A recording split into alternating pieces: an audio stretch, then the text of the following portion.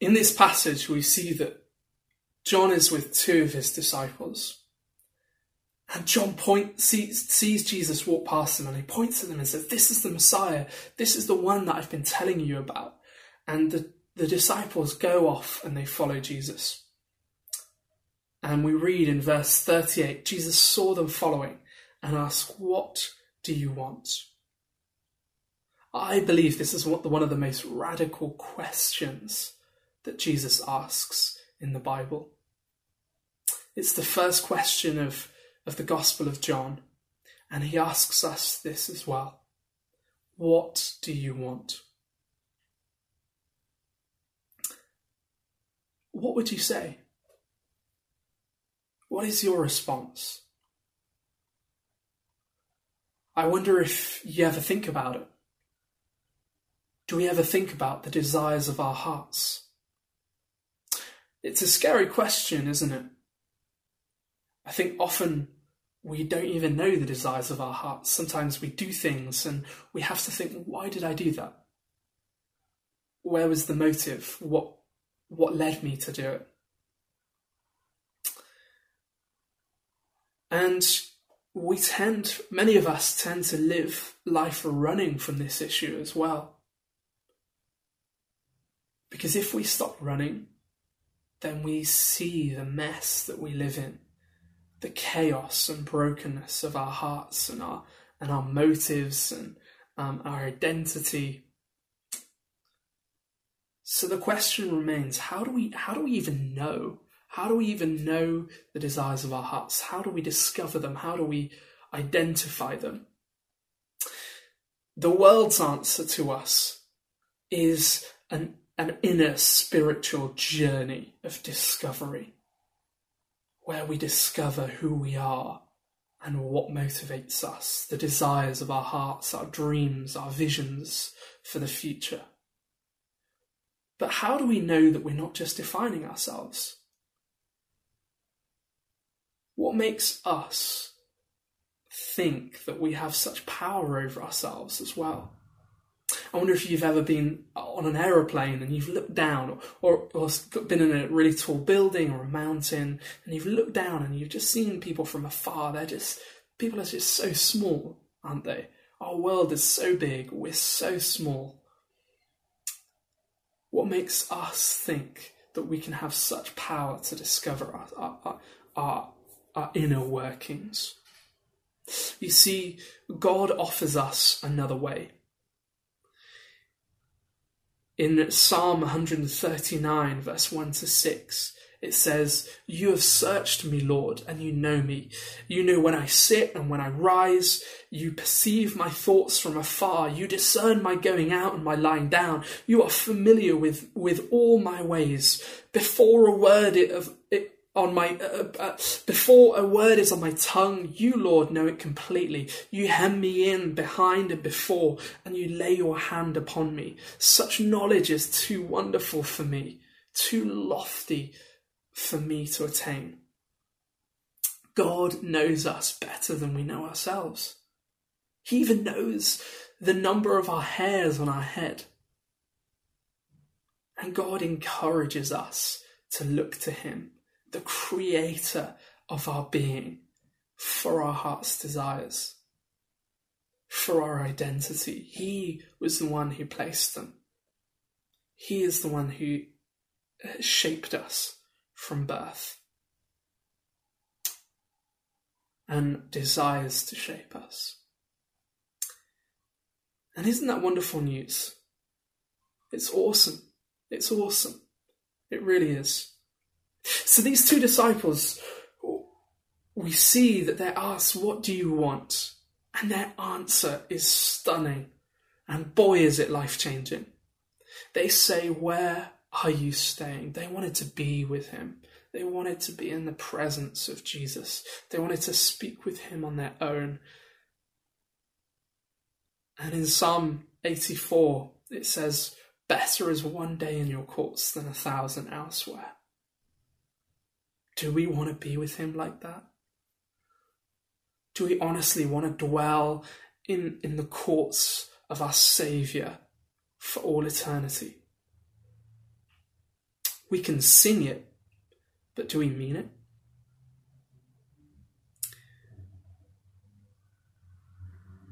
What has this got to do with mission?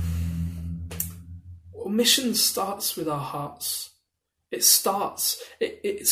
started with God's heart for the world. But if our hearts aren't in awe of Jesus, then mission becomes about us.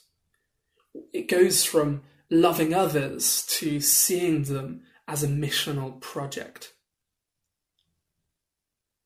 So we must return to our hearts if we're in that place. Mission is not an add-on to our faith either. It's not we have our faith, but then we have to do a bit of mission. But actually it's a part of loving God. Loving God involves mission. They're one and the same. But I don't want you to hear me say, I don't want you to think that I believe that mission is the be-all or the end-all. It's not. But accepting God's love and forgiveness, and in return loving him, is the be-all and the end-all. And because loving him is sharing faith is part of that, then it will naturally lead us to share faith.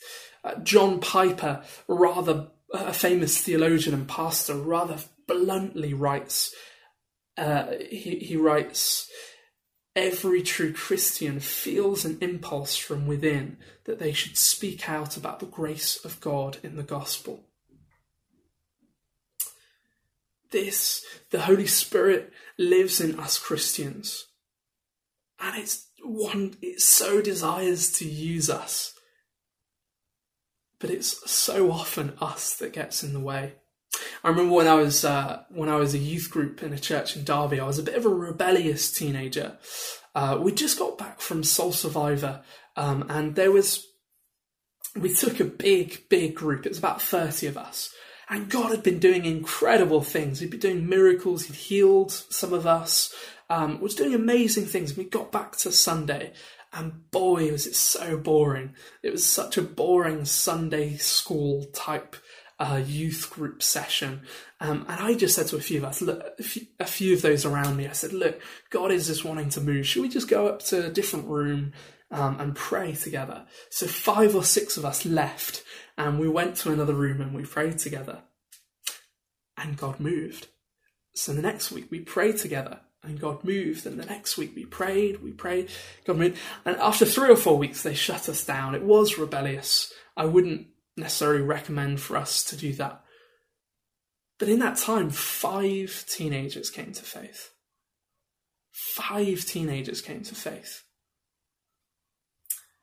God just wants to move, but it's sometimes us that gets in the way.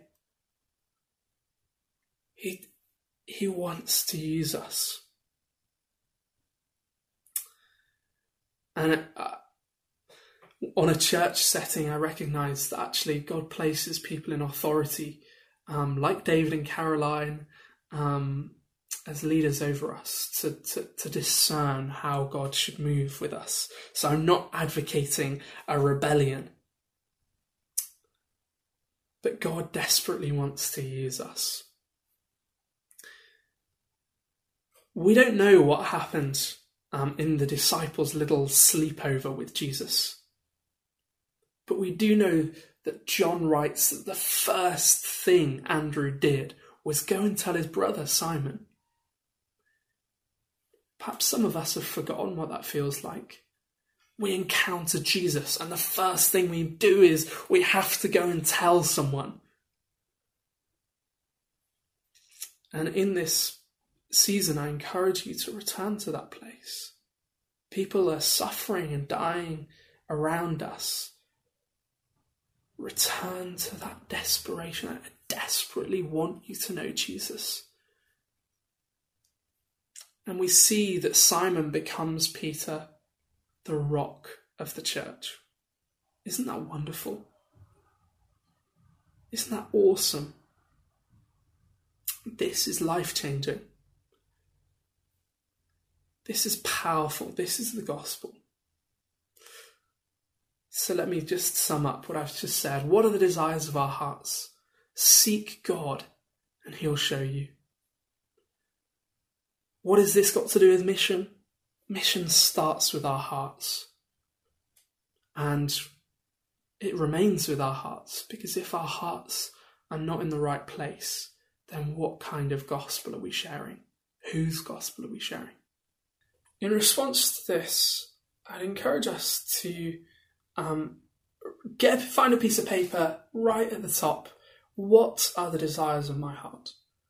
Perhaps you kind of know a few, or you've kind of worked a few things out. Perhaps you have nothing. But that's okay. We're going to write the title, what are the desires of my heart? And then this week we're going to pray about them and ask God to show us what is in our heart, the purities of our heart and the stuff that needs ministry and getting rid of, what is in us. And we're going to pray about them. Let me pray.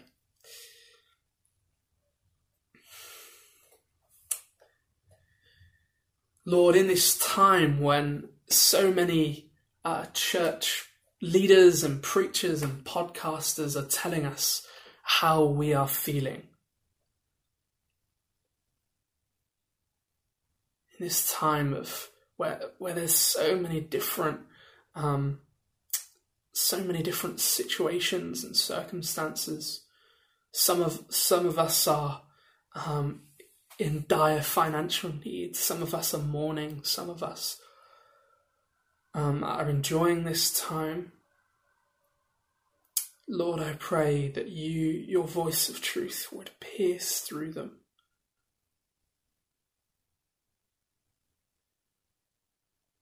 Father, that you would show us what is in us. Would you show us the desires of our hearts? Father, would you teach us how to keep our hearts soft, how to keep our hearts thirsting and yearning for you. In Jesus' name, amen.